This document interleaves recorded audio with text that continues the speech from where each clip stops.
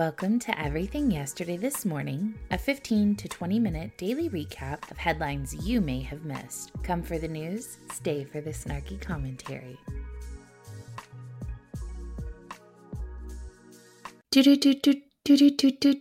Good morning and welcome to Tuesday's edition of Everything Yesterday This Morning. I am your host, literally Heather. A Russian submarine called Poseidon with nuclear tsunami technology has vanished. We've discussed Poseidon on this show before, as it has been discussed being used against Great Britain on Russian state television. This nuclear mega torpedo is unique in the history of the world. Poseidon is a completely new category of weapon. It will reshape naval planning in both Russia and the West, leading to new requirements and new counter weapons. NATO has warned its members that Belgorod has left its perch in the Arctic harbor. One of the largest submarines in the world and entered service back in July. NATO officials reportedly believe it could be headed to the Kara Sea for testing, normally known as the K-329 Belgorod. The submarine has been described as the epitome of a new concept of warfare. News of Belgorod's disappearance comes amid heightened concerns that the Kremlin is eyeing its nuclear weapons as it suffers setbacks in Ukraine.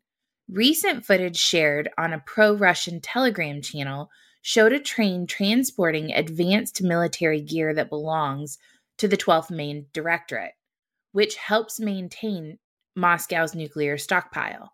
Last month, Putin sent much of the West into a frenzy when he vowed to defend the territorial integrity of our motherland by all the means at our disposal. Remarks that were widely interpreted as a nuclear threat. What's that old saying? Cornered dog will bite.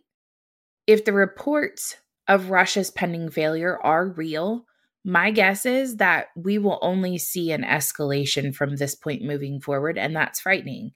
It feels eerily similar to what I imagine the Cuban Missile Crisis looked like, and I don't have a shred of confidence in our commander-in-chief. At the same time that Russia has a nuclear submarine disappear, Kim Jong-un says, "Hold my beer." North Korea has fired what appears to be a ballistic missile over Japan. The country's Ministry of Defense notified everyone yesterday that the apparent ballistic missile was launched at 7:22 a.m. local time and passed over Japan at 7:29 a.m. The Japanese Defense Ministry is who announced it. The government of South Korea confirmed that the Japanese government warned citizens to take shelter. The missile likely flew over Japan, but it's still unknown whether the missile fell into the ocean. A U.S. defense official confirmed to ABC News that North Korea launched a ballistic missile over Japan, but did not offer other specifics. The office of the Japanese Prime Minister, Fumio Kishida, has begun to gather members to analyze the situation. A government spokesperson said no damage has been reported so far, and a search is underway for debris. Officials are gathering information and will work with South Korea and the United States. The spokesperson said North Korea's actions threaten Japan and the international community. Missile launches like this go against the UN resolutions. Japan will launch a strong protest against North Korea in light of this. All new information will be shared promptly. The last time a missile flew over Japan was August of 2017. This year alone, North Korea has shot 21 ballistic missiles and 2 cruise missiles. Have y'all ever seen a rubber band stretched too far? It turns white right before it snaps and breaks. That is what I feel like our foreign policy looks like right now. To put this in perspective, we started this administration a little over 2 years ago with an abysmal withdrawal in Afghanistan. We are currently courting Iran for their Iran nuclear deal while their own people are revolting against them. We're sending buku boatloads of money and military supplies to Ukraine in an effort to fight Russia. China is dancing like a ballerina around Taiwan while we're committing to full-out war with them, or to defend Taiwan. North Korea is partying like a rock star, shooting missiles around like a 10-year-old that discovered the model rocket aisle at Hobby Lobby. Meanwhile, we have a president asking for dead congresswomen to stand up like the real Slim Shady and be recognized. While I concede that we have the world's greatest fighting force and our militaristic capability, the sharks are swimming and Joe Biden is a woman on her period. Speaking of Biden, he has confirmed that he will run for president again in 2024. Biden made the remark while posing for a photograph at the White House with Al Sharpton. "I'm going to do it again," Biden reportedly said while standing with Sharpton, confirming reports from Biden allies who have said he will run again. Biden made the remark after Sharpton reminded him about a conversation the two had had a few months before Biden declared his 2020 candidacy, when Biden was seeking Sharpton's endorsement. Though a summer survey showed Democrats would prefer a different candidate in 2024, with many citing Biden's age and job performance, the party establishment is prepared to stand behind Biden. Biden's the one that can say, "I already slayed the dragon and I'll slay him again." That was said by a presidential historian, Douglas Brinkley, echoing comments that several Democrats in Congress have made. So, someone owes me jelly beans. Nearly everyone in the United States can expect to pay significantly more, often hundreds of dollars, on their heating and energy bills this winter, fueled by a global energy crisis and the fastest growing inflation in 40 years. Some 55.3 million Americans struggled to afford their energy bills in 2021, and it's likely many millions more will face a crunch this year. Experts say the patchwork of assistance programs across the country may not have the funding to deal with an uptick in demand. Heating bills are expected to increase by 17% across the country, costing about $177 more on average and reaching the highest cost in more than a decade, according to a report by the National Energy Assistance Directors Association. They estimate that American households will pay $22 billion more in heating costs this winter than in the 2021-2022 season. For families that use natural gas for heating, roughly half of U.S. households, costs are expected to rise $243, up 34%, with bills hitting $952 on average. Households that use heating oil may see costs rise $239, or up 13%, to $2,115 on average. Propane-heated households could pay $241 more, or up to 15%, to $1,828 on average. Homes that get their heat from the electrical grid could see a more modest cost increase, up $86 or 7% to $1,328. Most energy companies have already sent notices to customers about the upcoming price increase, but for some middle and lower income families, the burden could be too much. Why are heating costs going up so much, you ask? Well, according to this article, Russia's invasion of Ukraine is likely the main source of rising heating costs. But other factors could be at play too. Electric companies used up a significant amount of their natural gas reserves this summer to power air conditioning, and the supply hasn't been able to keep up with demand. It couldn't be because we took it upon ourselves to blacklist Russia while simultaneously depleting our strategic petroleum reserves and refusing to drill domestically, could it? Surely not. They go on to say that even though you silly Americans may experience some pain of higher heating costs, most of Europe is in far worse shape. UK residents are expected to see an 80% spike in their energy bills in October, while natural gas heating is projected to cost 67% more in Germany. In an extremely disappointing decision, the Supreme Court on Monday rejected a new effort to expand gun rights by declining to hear a challenge to bump stocks. The decision not to hear the two related cases, a blow for gun rights activists, leaves the ban in place. The conservative majority court issued a major ruling in June that expanded gun rights. Although the legal issues in the bump stock cases were different. Bump stocks are accessories, such as for weapons like the AR-15. In a rare example of a Republican administration taking action on gun control, administration imposed the ban after a mass shooting in Las Vegas in 2017 when Stephen Paddock used bump stocks to open fire on a country music festival, killing 58 people. Paddock died by suicide as he was about to be apprehended. The ban, implemented by the ATF, went into effect in 2019 after the Supreme Court declined to block it. Since then, the court has tilted further to the right, with conservative Justice Amy Coney Barrett, a Trump appointee, replacing liberal Justice Ruth Bader Ginsburg, who died in 2020. This is a huge disappointment. Perhaps we should just request to repeal the NFA, and while we're at it, can we defund the ATF?